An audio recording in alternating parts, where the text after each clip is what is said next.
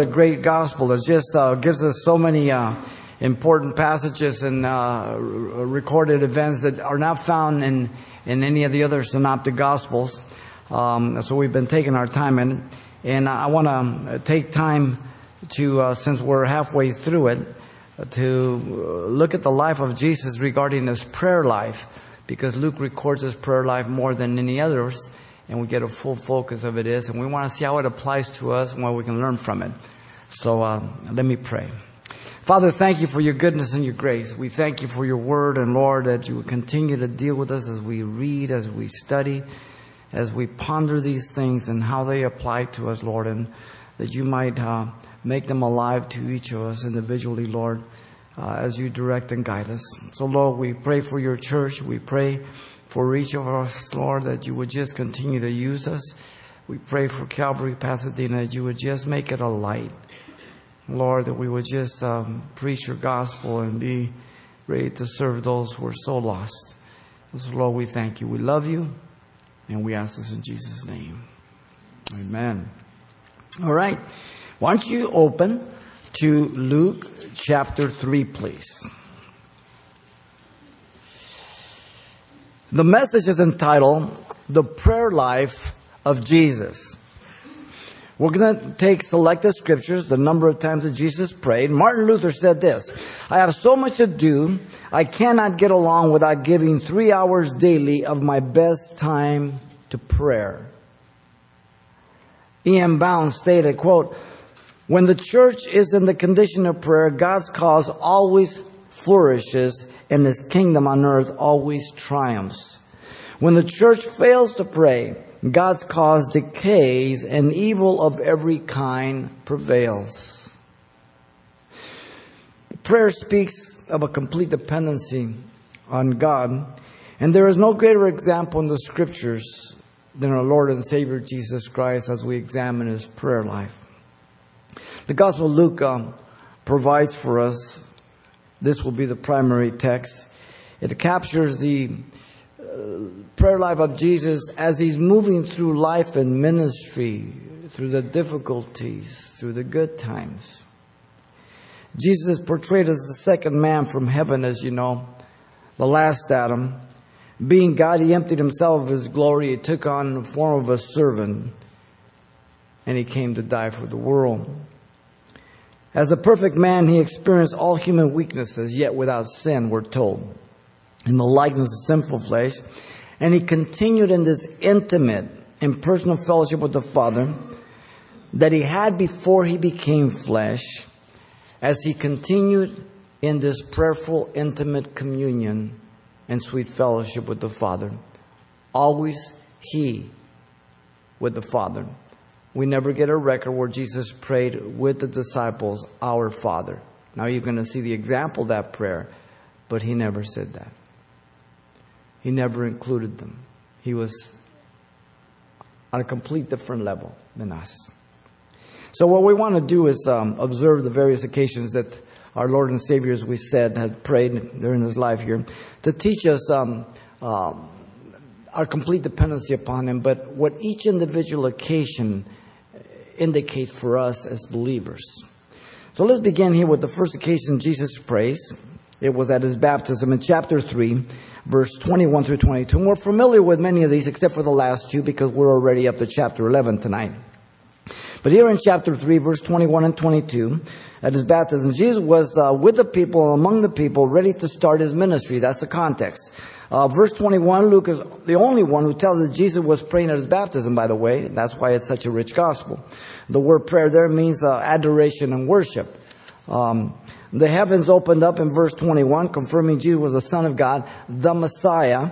And the Holy Spirit, the third person of the Trinity, in 22, descended in the form of a dove upon Jesus. Now, you know, the dove is symbolic of gentleness, empowerment, and enablement for ministry, as Jesus will be driven by the Holy Spirit into the wilderness to be tempted of the devil, where he will defeat the devil in chapter 4, verse 1 through 13. And we saw that in great detail already.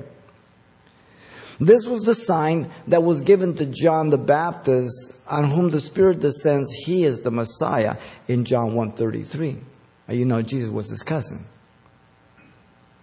Now notice in 22, the voice said, "You are my beloved Son in whom I am well pleased," confirming Jesus was His Son through the incarnation, confirming the approval of the life of Jesus for ministry. The voice of the Father is recorded 3 times in Scripture: the baptism, Mount of Transfiguration, and the cross. 3 times. Now, this first occasion of prayer by Jesus marks a dependency on God for one's call to ministry that is directed service with the empowerment to carry it out. That's our application. Each of us are called according to God's gifts that He imparts to us. 1 Corinthians 12, 13, 14, Romans 12, Ephesians 4, 1 Peter 4, 10. We have at least one gift. But God calls us, God enables us. So we need to go to Him, not to me. I'm not your Savior. We never tell you to get involved in ministry and tell you, you go here, you go there. No, you have to go to God. What are your gifts? What are your calling? I know what mine are. So I only do what God's called me to do. So we don't have sign-up lists here for different things. We encourage you to get involved, and it's a lot easier to steer a moving object than one to stand still. So you go to God. What are my gifts? What are my calling, Lord? Directed service. Now, all believers are called to ministry, but all are called to ministry of reconciliation for sure. We're not all called the same ministry, but one ministry we all have is a ministry of reconciliation in 2 Corinthians 5:18. All of us being born again know what it is to be lost. All of us being born again know what it is to be forgiven. All of us being born again understand what it is to be in fellowship with God and to know what life's all about and what's going to happen when you die. Now, once you know that, why would you keep quiet? It's Christ in us, the hope of glory. So every opportunity that God opens up, we share Christ. Jesus told the disciples they were to tarry in Jerusalem till they be endued with power from on high in Acts 1:8. They would be witnesses to Him, not for Him, not just sharing, but to Him, that He would see that they're living out the gospel. And be witnesses, Jerusalem, Judea, Samaria, the ends of the earth. It's by depending on Him. Jesus calls it the baptism of the Holy Spirit in Acts 1:5. It's one of 6 phrases that indicate the empowerment for service.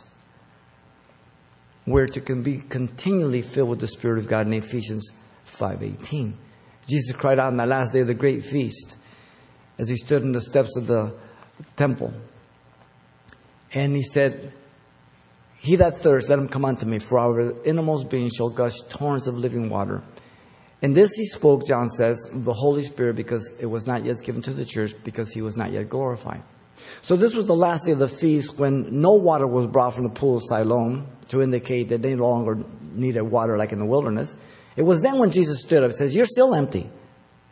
You need a constant filling of the Spirit of God." And of course, when the Spirit came, that's what's given to the church.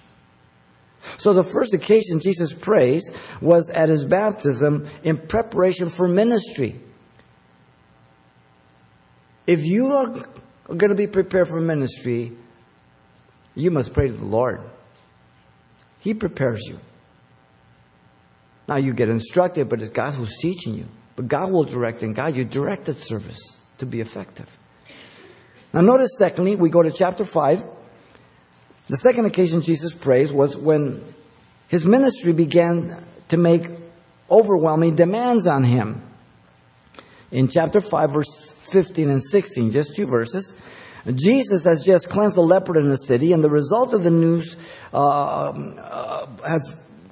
the cleansing of this leper was so great that multitudes came all around to be healed of the infirmities. Verse 15. And so in verse 16, the practice of Jesus, by the constant demands of people, was to often withdraw into the wilderness to pray. The word withdraw means to slip away into the wilderness. It's also recorded in chapter 4, verse 42. He always did this. They found Jesus praying, or they would look for Him. He wasn't there. He was out praying alone. Do you take time to just be off on your own? Now, we're to live in an attitude of prayer constantly. But do you have times when you just get off alone with the Lord? You know, we live in such a noisy, mechanical, and high technology world. You need to shut some of those things off. I don't know how some of you do it. Facebook, Twitter, text, voicemail, this, that. My Lord, it takes me a half hour to clear just my emails in the morning. I don't see how people have time to think, to contemplate the truths of life for wisdom and everything. He would pray to the Father for direction, guidance, and strength. Jesus never did anything on his own. He always got his orders daily from the Father. The example for you and I. The word prayed, like the first that we saw, means to adore and worship. He's in fellowship with the Father. So the second occasion of prayer by Jesus marks a dependency on God in order to be able to continue to serve effectively. Anybody can start in ministry. There are many people who say, well, God's called me, and they start a church and it's gone. Or God's called me, whatever, and they're no longer there. It's to continue effectively through the years. Consistent. I've told you before, if you leave here, when you come back, 10 days, 10 years, you'll find me doing the same thing when you left. Teaching the Word of God, verse by verse, chapter by chapter. I will not change.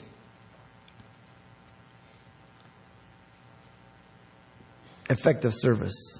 In spite of the demands in our lives by people, we need to spend time in prayer. It's so easy to get moved away from that, to be pressured. And so we get confused and we get pressured to do the will of other people, or what appears to be the most important, but is not really the most important. It has been said that the tyranny of the urgent will always take the place of the more important without prayer. Therefore, we are commanded and exhorted throughout Scripture to pray. We're to pray without ceasing, 1 Thessalonians 5:17. And without ceasing means we're in an attitude of prayer. I have time when I go to the Lord. I have time when there's special needs that the people ask me to pray.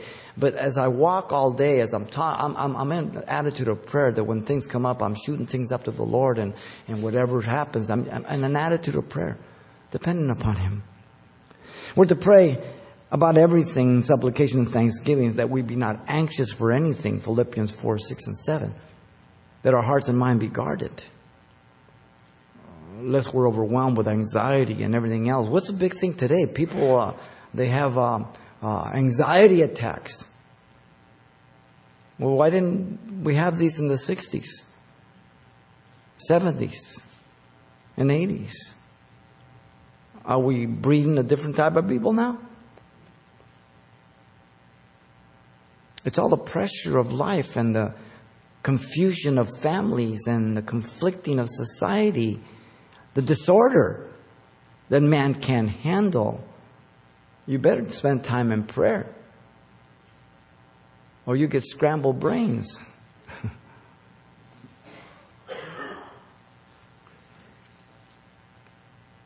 We're to pray always with all prayer and supplication in the Spirit, watching to the end for the perseverance for the saints. Ephesians 6:18. That's at the end of the armor, the warfare. There's warfare going on right here. If God would open our eyes, there's good angels or bad angels. Warfare going on. The minute you're born into Christ, you're born into warfare. All you can do is be a good soldier and learn the warfare and pick up your armor that is not carnal but spiritual, bring down the strongholds, resist the devil, and end up standing after resisting and combating, or be taken captive. The choice is yours, not mine. You remember in Exodus 17, Moses was praying as Joshua was out there fighting the Amalekites. And as long as Moses' arms were up, Israel prevailed. When they were down, Amalek would prevail. And so Aaron and Hur lifted up the hands and held them up of Moses. It's a surrender to God, and it's a plea to God to depend upon Him, that He would direct and guide us. So the second occasion Jesus prays was when his ministry began to make overwhelming demands on him and be able to meet them. I have to draw from the Lord so that I choose the priority, the most important, what He directs me, not what people tell me or pressure me to do. The third occasion is in chapter 6, verse 12 through 16. Jesus prays here for the choosing of the 12 apostles. Jesus is going to choose 12 apostles out of the multitude of disciples to be His 12 apostles, to carry on the work of ministry when He departs.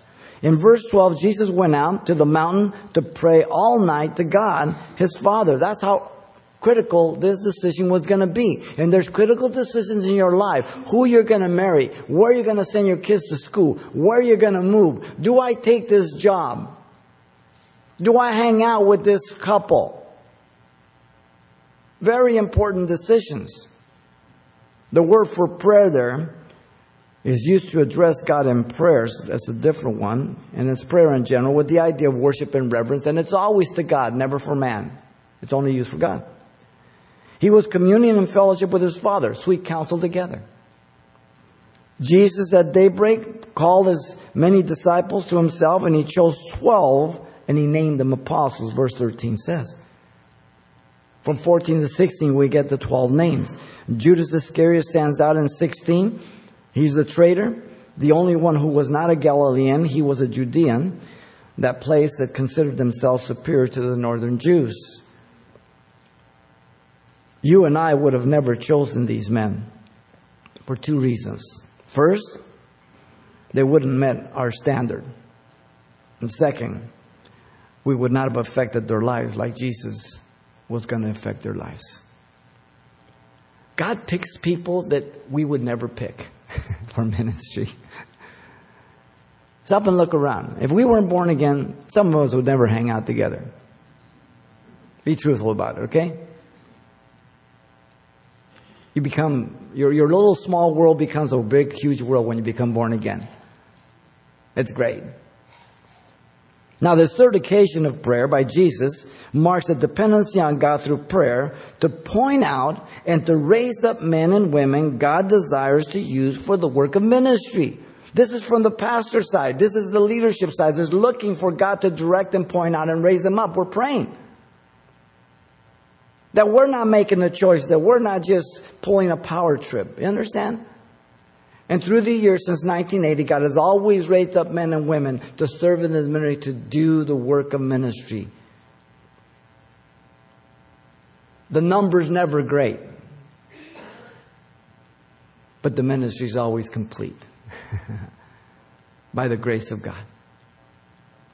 How dangerous it is that the choosing of men and women from the church for the work of God can often be measured by wrong standards. So many churches are so quick to put people in because they're wealthy. We don't have membership here, so we don't take all kinds of information from you, and we don't want it.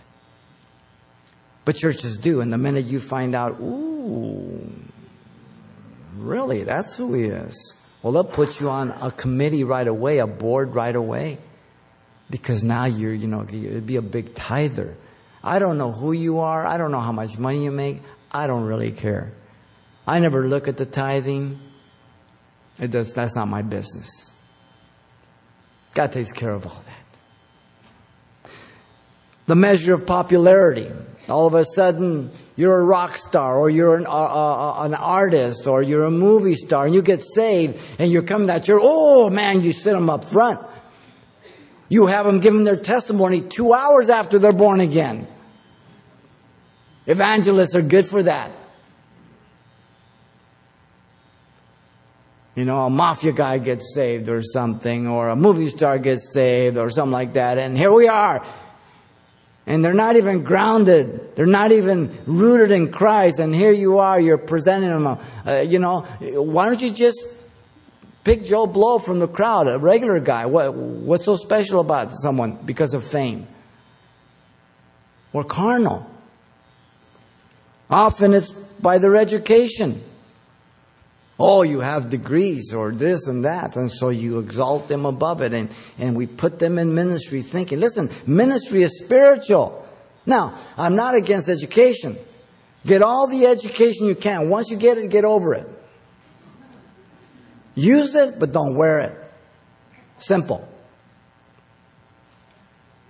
Others put people in ministry because of their friendship. And because you're my best friend and you've helped me along, now I feel indebted that I need to put you to be my assistant or something. What? No, God picks those people. Now, it's funny, I've known Mario since he was 14 years old. We went to school together. He got saved at the beach. I got saved out here in San Gabriel Valley, and then God put it all together. But I've known Mario longer than I know my wife. But God's put it together. Listen to me. You're not able to spend day after day with people for 30, 40 years if God hasn't put the staff together. You know, your people. Everybody's cool at the first, but then you go, he's got a lot of warts.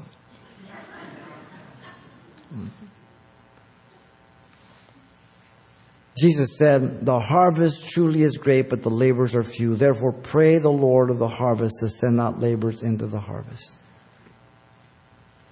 God is the one who chooses the people for ministry, not me. The fact is that none of these things mentioned disqualify you for service for the work of God or ministry. But if that is the sole reason why you're chosen, it's absolutely wrong. From the pastor perspective, we need to be praying that God raise people up and anoint them and equip them. And that we would be sensitive to acknowledge that and let God put the ministry together. Putting someone in ministry is easier than removing them. I don't know if you know that.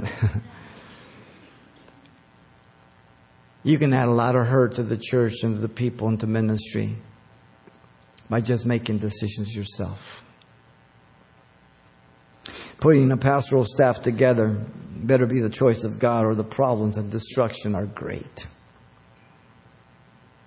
The qualifications for bishops and elders and deacons is given in 1 Timothy 3 and Titus 1. And those are being ignored by many, many churches. They should never be ignored. Those must be met.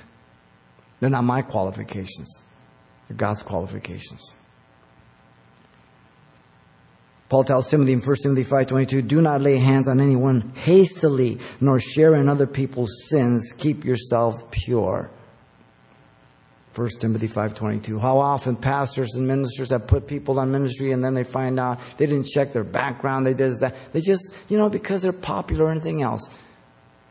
That's what happened to Dylan. They threw him right out in front. Went back in the world. Pick up Dylan's album. He was born again. Great album, Christian album. But we thrust them right out in front because, they're famous. We don't ground them. The third occasion Jesus prays was for the choosing of his 12 apostles for the ministry. Notice fourthly, chapter 9, verse 18 to 20. The fourth occasion Jesus prays was at Caesarea Philippi for revealing Jesus. Jesus is at the northern region of Galilee at the foot of Mount Hermon at Banyas, one of the headwaters of the Jordan River. Some of you were there in May with us. This was a place of worship of Pan, the god of nature. Legend says that he was born in the cave there at the foot of Mount Hermon, and we get the word pantheism, everything is God. Mark and Matthew both confirmed that it was there at Caesarea Philippi, distinct from Caesarea on the Mediterranean, where Paul was imprisoned. Now, Jesus alone, look at verse 18, Jesus alone and praying to his Father. When his disciples joined him, then he asked them who the crowds were saying that he was.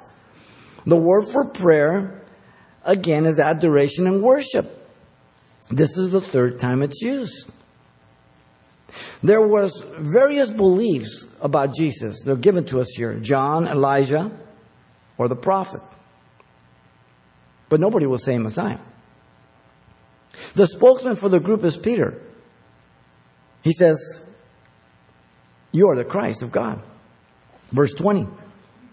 Now, the cross parallel passage in Matthew 16, 17, and 19, Jesus says, "Blessed thou art, Simon Bar-Jonah, flesh and blood has not revealed this to you, but my Father in heaven." So God alone can reveal to people who Jesus is. This is very important, lest we think that we're sufficient in ourselves or because we're so smart.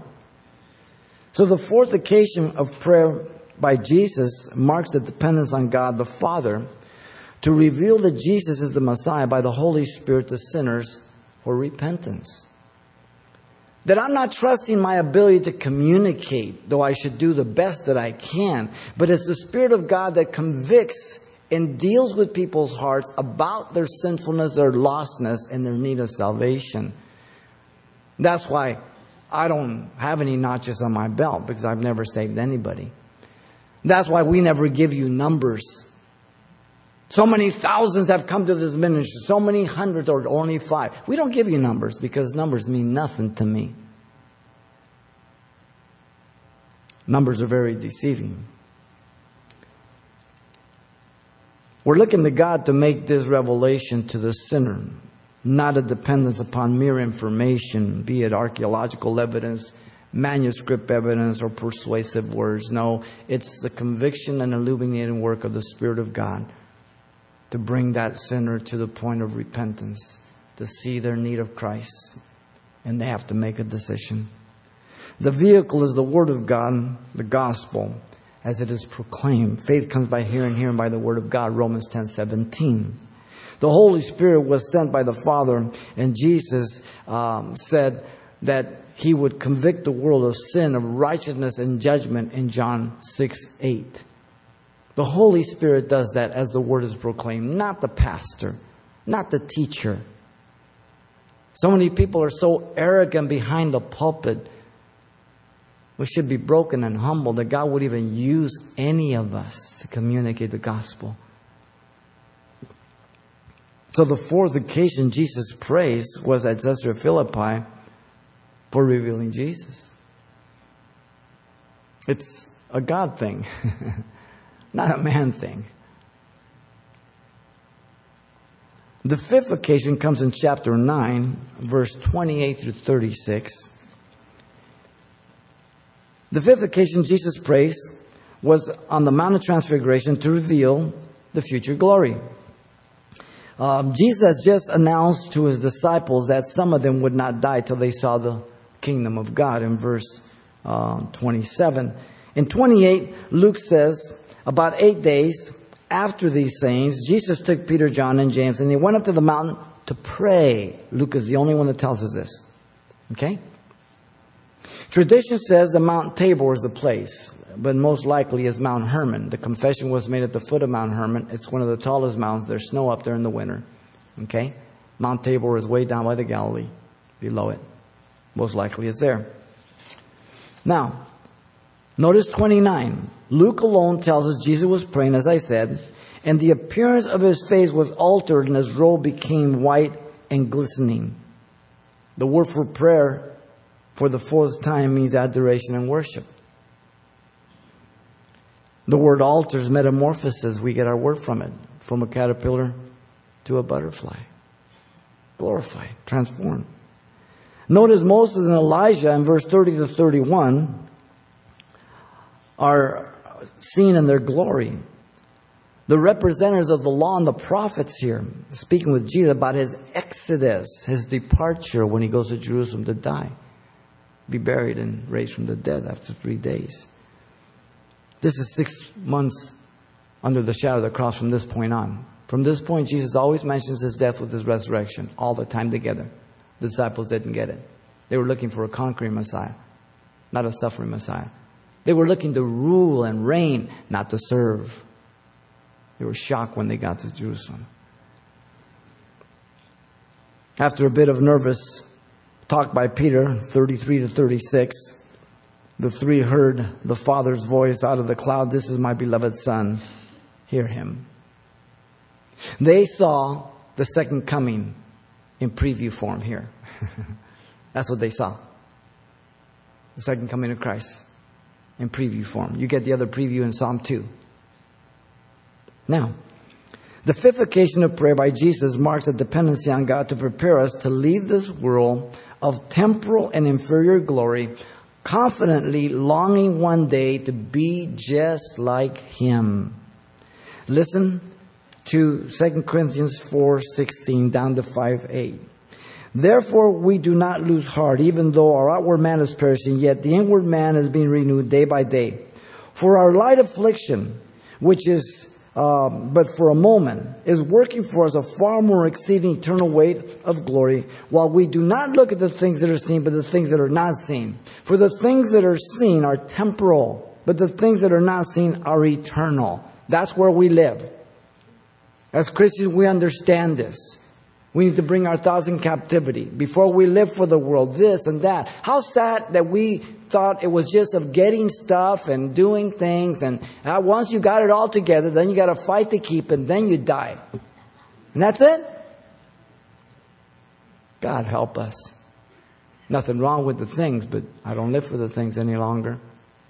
Do they pull on me? Oh, they want to. I have to say no to Xavier.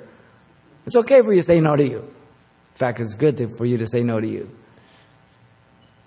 He goes on in chapter 5, for we know that if our earthly house, this tent, and that's a good description, this is a tent. You ever go camping? It tells you one thing. You're only here for a little while. If it's destroyed, we have a building from God, a house not made with hands, eternal in the heavens. For in this we groan earnestly, desiring to be clothed with our habitation, which is from heaven. If indeed, having been clothed, we shall not be found naked.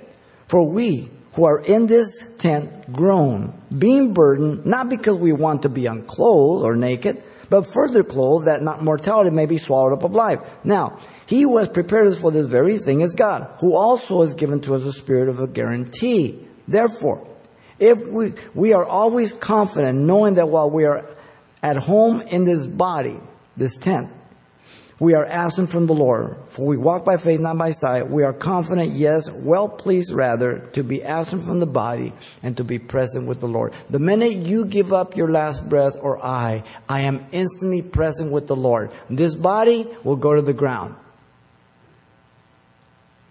This body will be raised up when the Lord comes back in the rapture.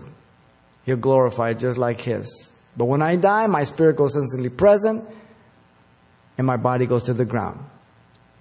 Okay? I don't sleep and pull a number. It says 1,500,000,400. I get in line. No. The word sleep is a euphemism only for the Christian. Resting. In fact, you get the word cemetery from it. Okay? The word sleep is never used of the non-believer. Never. Only a believer. And that doesn't mean literal sleep. It means that you're no longer here. You're before the Lord. And your body's in the ground. In fact, 1 John 3:1-3 says, Behold, what manner of love the Father has bestowed upon us, that we should be called the children of God.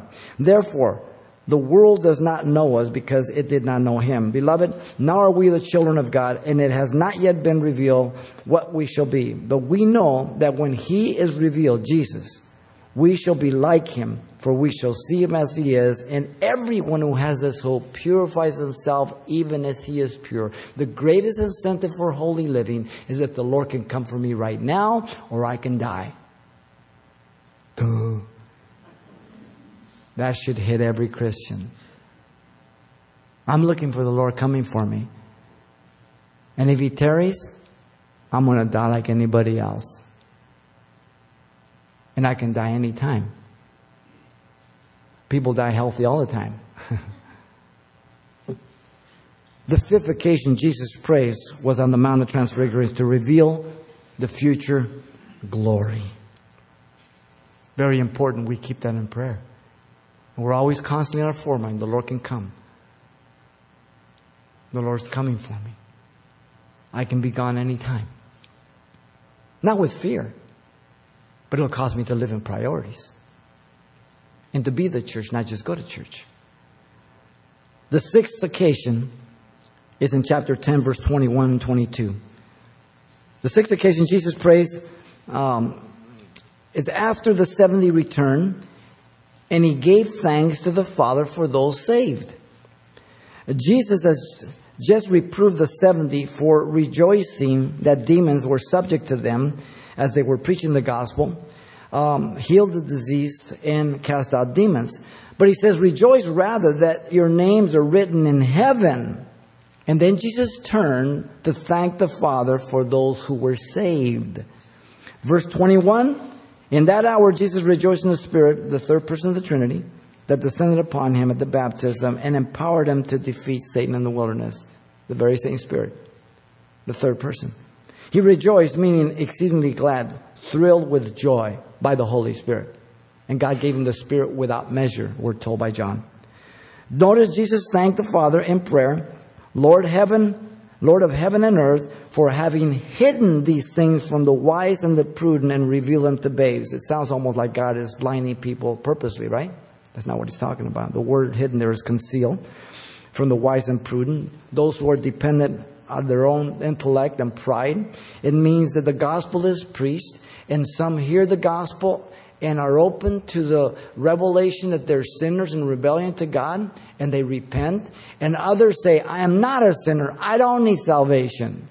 And they harden their hearts. We studied the parable of the sower, right? In Luke 8.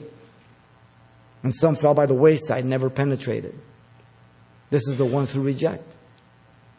Now, if you reject the gospel, if you don't agree in God that you're a sinner, that you're an enemy of God and need a salvation, then God honors your choice. And so the light that he gave you for you to see that, now that you disagreed with him, he removes it from you. So you remain blind. In fact, greater blindness, because now that little light is taken away, so there's further darkness. Are we agreed on this? But you can't blame God because he honors your choice, right?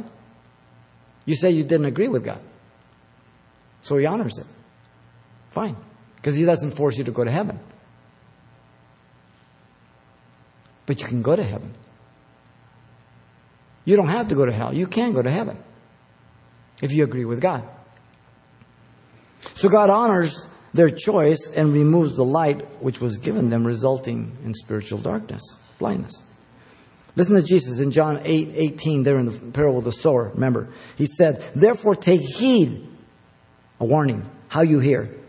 For whoever has, to him more will be given, and whoever does not have, even what he seems to have will be taken away from him. That's regarding the gospel. That's the context. Parable of the sower. So the little light that is given, if you reject it, it's taken from you.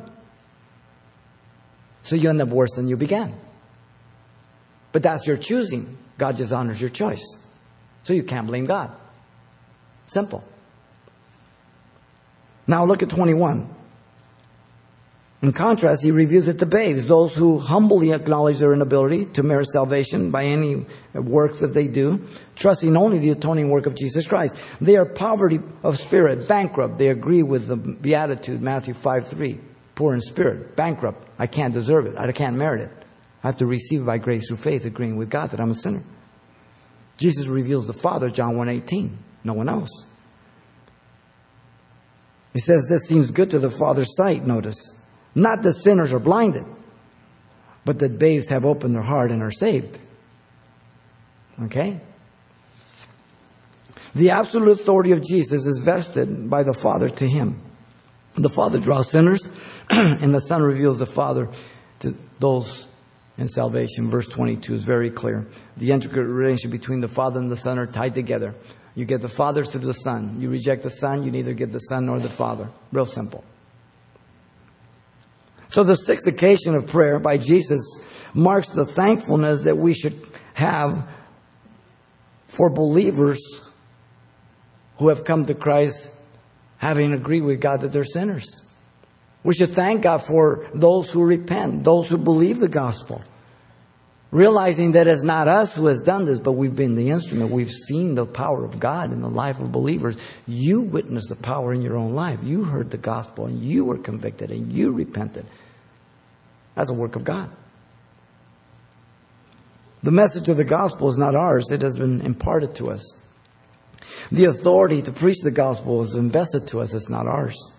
And the responsibility for people to repent is not ours. Ours is just to preach the gospel. This is the definition of a herald in the days that Paul was writing. A herald was hired by the king or the state to make proclamations. The message was not theirs, it was given to them. The authority was not theirs, it was vested to them to make the proclamation.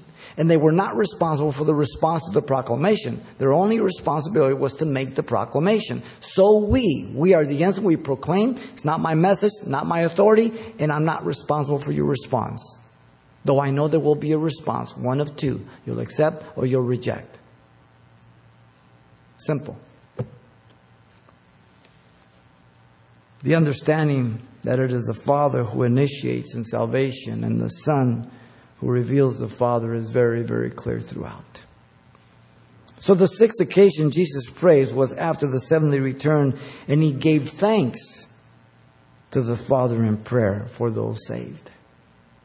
So in our prayer life, there needs to be a room for thanksgiving, not just asking, but thanksgiving. Particularly in the text for those that are saved, but so many things we can put on the list. Notice seventhly. How about seventh? The seventh occasion Jesus prays was when one of the disciples asked him to teach them to pray in chapter 11, verse 1 through 4 of Luke. As you know, Jesus often prayed and they always watched him, but he never prayed with the disciples together. We never get any record of that. Jesus is once again praying, and one of his disciples observing him asked him, teach us to pray. In verse 1, the request was as John taught his disciples to pray. The word prayer there again is admiration and worship for the fifth and sixth time. Both of these words here. Now, it's interesting that it says, as John the Baptist taught, we don't get any record of that. So it's an interesting statement knowing that he did. We just don't have any record of it. Notice in verse 2 through 4, Jesus proceeds to teach them to pray, not a prayer to be repeated, but an example teaching them proper perspective, attitude, and content of prayer. Jesus could have never prayed this. This is commonly called the Lord's Prayer, but it isn't Jesus' prayer. He could never pray this. Why? Because you're asking forgiveness of sins. Jesus had no sin. The Lord's Prayer is found in John 17 when he speaks to the Father before he goes to the cross. Now, as a Catholic, I was taught the Lord's Prayer and we repeat it over and over again. I went to confession. Priest would say 10 Hail Marys, 3 Our Fathers, or whatever. So you repeat it like a parrot thinking that's going to make God hear you. No. First, notice verse 2. He teaches them an acknowledgement of one being addressed, being the Father in heaven, whose name is holy. There's a relationship that the Jew never had. The Jew never called God Father in the Old Testament. There's not one text to that. Now, as a nation, it's a reference that God was the Father of the nation, but never to an individual Jew. This is a higher privilege than any other in the New Testament, that we are called sons of God. We can call him Abba Father, Daddy. And he's holy. Second thing is recognizing the priority of the kingdom of God. Verse 2. It's his kingdom come. That's a priority in our prayers. Not my kingdom. A lot of pastors are building their kingdom. And they're good marketers, good organizers. They become famous. And they don't spend time with the people anymore. They're too busy. So they share their sermon, then they make exit stage left. Go to church like that? Go to a real church where pastors can meet with you and pray with you and talk with you. Not celebrity pastors. Thirdly, desiring the will of God on earth as it is in heaven. So his kingdom and his will. Priorities. Fourth, in verse 3, depending on God for daily provisions, our daily bread. It's so easy not to pray for that because, well, I can just go to the store. And yes, we have stores, but are you dependent on the Father to provide your daily bread? Thanking him.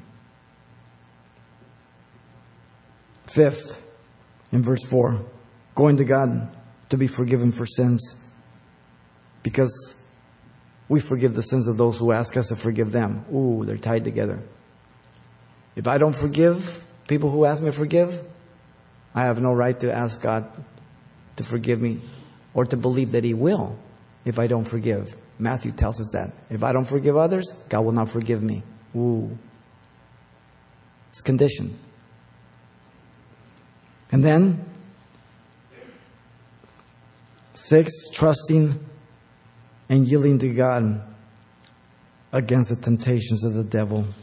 4, lead us not into temptation, but deliver us from the evil one, Satan. Looking to God, not trusting myself. So the 7th occasion of prayer by Jesus marks a dependency on God to learn to pray. The attitude, the perspective of holiness, His will, His kingdom, and the content of all that. You can watch people pray, but we also need instruction. So we study the prayers of the Bible, the prayers of Jesus. We have one weakness, the Scripture says in Romans 8:26. We don't know how to pray the way we ought. So the Spirit makes intercession according to the will of God. Ephesians 6:18 in the armor includes prayer. Jude verse 2 says we're to pray in the Holy Spirit. Prayer is a dependency on God to direct us in prayer. The priority is God's kingdom and God's will, not ours. Prayer really begins with God, true prayer. Not just me coming with lists. Let me give you an example. Remember when Moses was up on Mount Sinai? And God's ready to wipe out the children of Israel? And Moses says, Lord, if you cannot forgive them, blot my name out of the book of life. Now you got one of two choices. Either that prayer was laid on Moses' heart to be listened to God, so God could do that. Or Moses is more compassionate than God. Which one you want? It's simple. True prayer often is begun with God as He lays it on our heart and it begins to burden us. Or we come to God in prayer with our list and all of a sudden the Spirit of God begins to lay and redirect us on our petitions to have His kingdom done, His will be done. Priorities. The mini parable that follows is an illustration usually taught about being persistent in prayer. But that would mean that it teaches by comparison, making God out to be like this friend reluctant to give him bread from verse 5 through 8. We'll get into it more tonight. But it's a contrast, not a comparison. Parables compare or contrast. And the majority of people teach this as a comparison. No. This friend, even though he's a friend, he will not get up. In fact, the word persistent means shameless persistency. And he says, this guy's going to keep bugging me. I'm going to get up and give just to get rid of him. Is that the way you think God answers your prayer? Oh, God, Gabriel, give him what he wants. Let's get him out of here. No, it's a contrast. God isn't like that. The next parable is also a contrast from 9 to 13. If you being evil know how to give good gifts to your children, verse 13, how much more, contrast, will your Heavenly Father give to you the gift of the Holy Spirit? Both of them are contrast. They do not teach that you need to storm and persist and bug God. It teaches that all you have to do is ask. Wow. How that message can be destroyed because we don't study properly. All of us have fallen prey to this and do if we don't study on our own. Very important. So the 7th occasion Jesus prays was when one of His disciples asked Him to teach them to pray. The 8th and last occasion Jesus prays was in the Garden of Gethsemane to submit to the difficult will of God. Chapter 22, verse 39 through 46. Jesus has just finished celebrating the Passover in the upper room with His 12 disciples, apostles at this time. And they've just departed to Gethsemane singing the Hallel Psalm, Psalm 113 to 118. Going down the side of the mountain on the temple side, down the Kidron and up to the mountain of Mount of Olives there. Verse 39 identifies the Mount of Olives here. Jesus often went there. His custom, his practice. And in verse 40, Jesus arrived at Gethsemane, the olive press is what it means, at the foot of Mount Olives, commanding his disciples to pray. At this point, they're apostles, so that they not enter temptation. A lot of times we give in because we're not praying. We're trusting on our own strength, our experience. Well, I've done this before. I know how to handle it. What? Experience is good, but in the Lord, you can't trust just what you successfully fulfilled in the past. It's like a test. You may have passed a test in the past, but if I take it again, will you pass it? It's a new test. Jesus withdrew kneeling to pray, verse 41 says.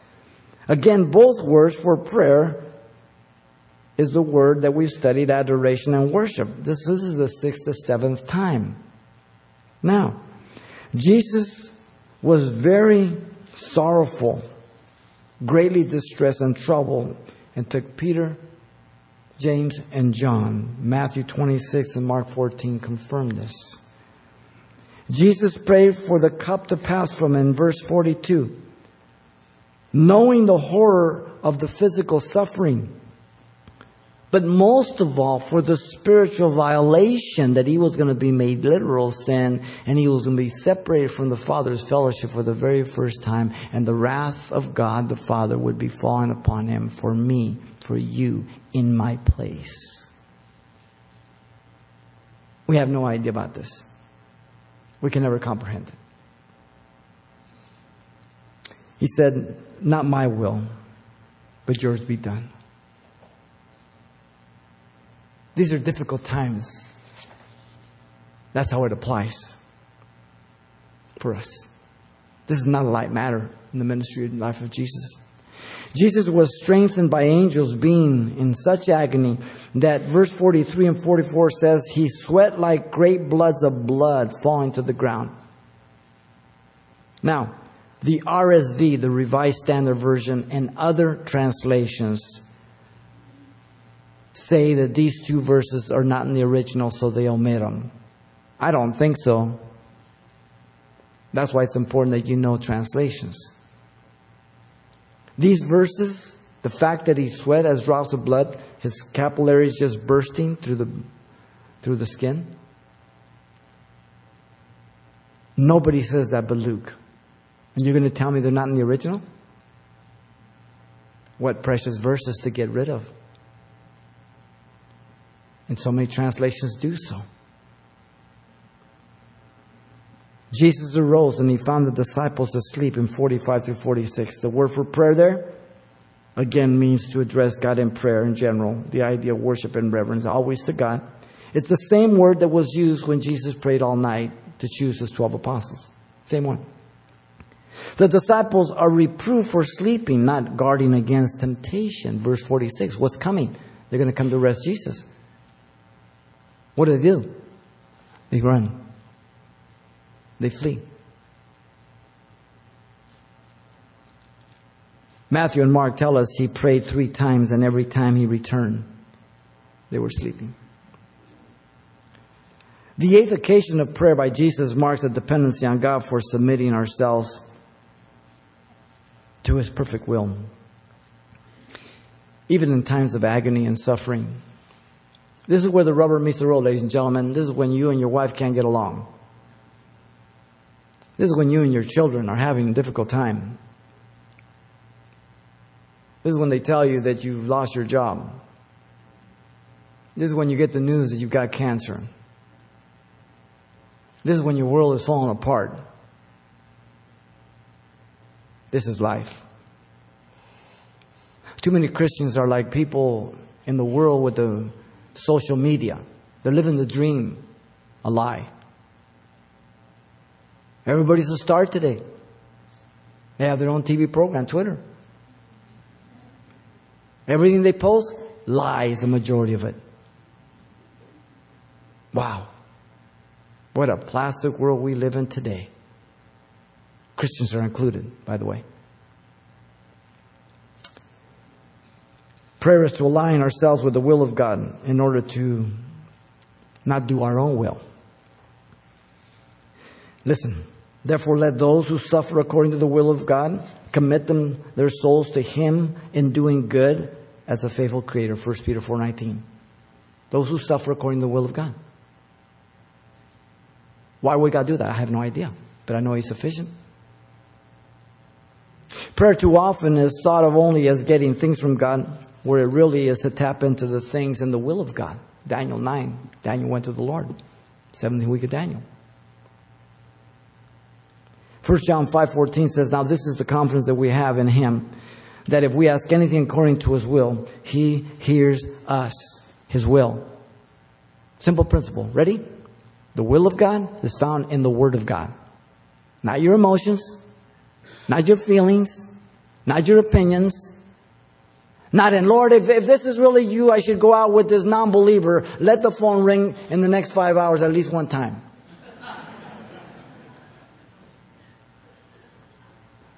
The will of God is found in the Word of God. Are you a student of the Word of God? Then you know the will of God.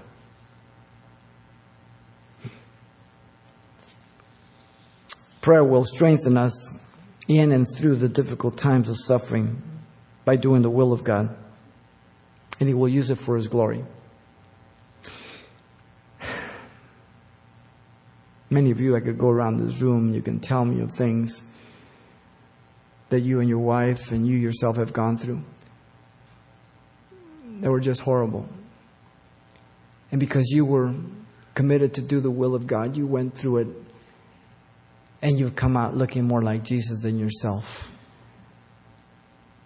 And though you wouldn't want to go through it again, you would never exchange it for all the money in the world because it made you more like Him and less like you. Welcome to the family. There's no exception.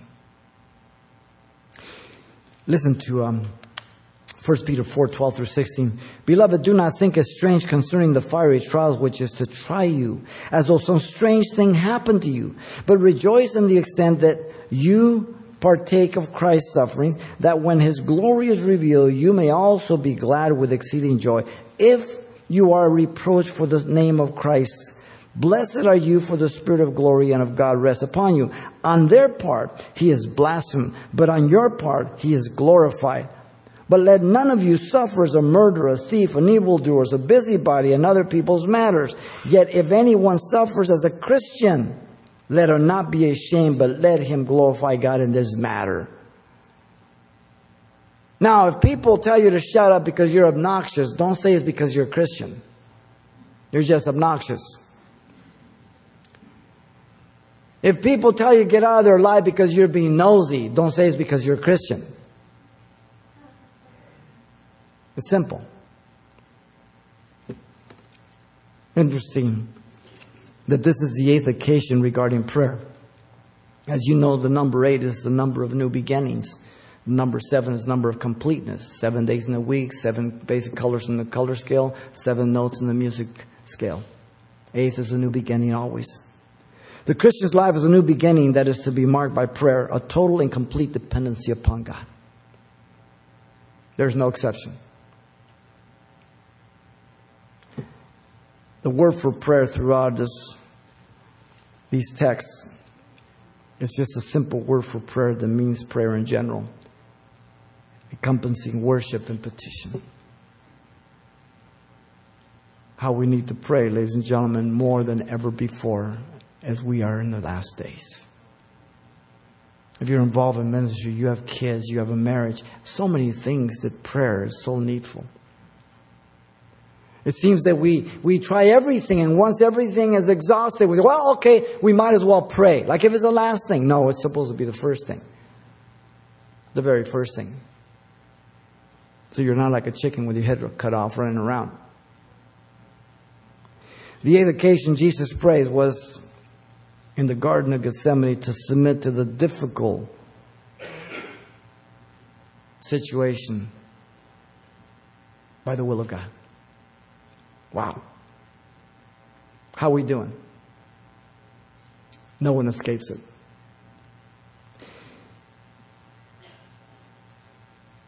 Listen to Andrew Bonner. Oh, brother, pray. In spite of Satan, pray. Spend hours in prayer. Rather neglect friends than not pray. Rather fast and lose breakfast, dinner, tea and supper, and sleep too, than not pray. And we must not talk about prayer. We must pray in right earnest. The Lord is near. He comes softly while the virgins slumber. Wow.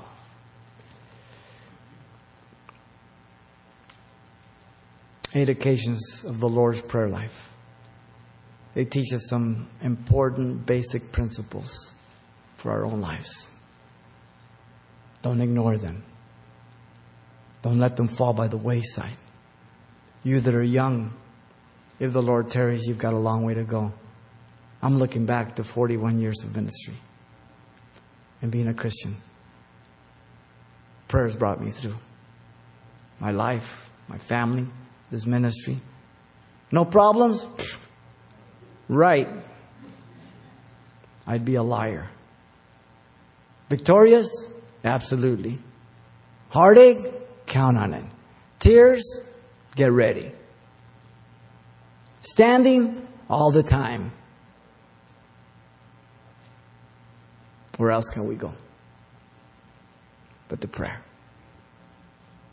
Lord, thank you for your goodness, your love. We worship you, Lord. We're so thankful for your grace and that we can come before you any time of need, before the throne of grace. As you're praying, if you don't know Jesus Christ as your Lord and Savior, God has brought you here to be saved, to repent of your sins. We pray that you would repent, that you would agree with God. But you're the one that makes that choice, no one else. If you're here over the internet, you can ask Christ to forgive you right now and to save you. It's through a prayer of repentance. If you want to be born again, this is your prayer. You can repeat it right where you're at. And He will save you right now. Father, I come to you in Jesus' name. I ask you to forgive me, Lord, for all my sins. Give me a brand new heart. Fill me with your Spirit. I accept you as my Savior and Lord. In Jesus' name I pray. Amen.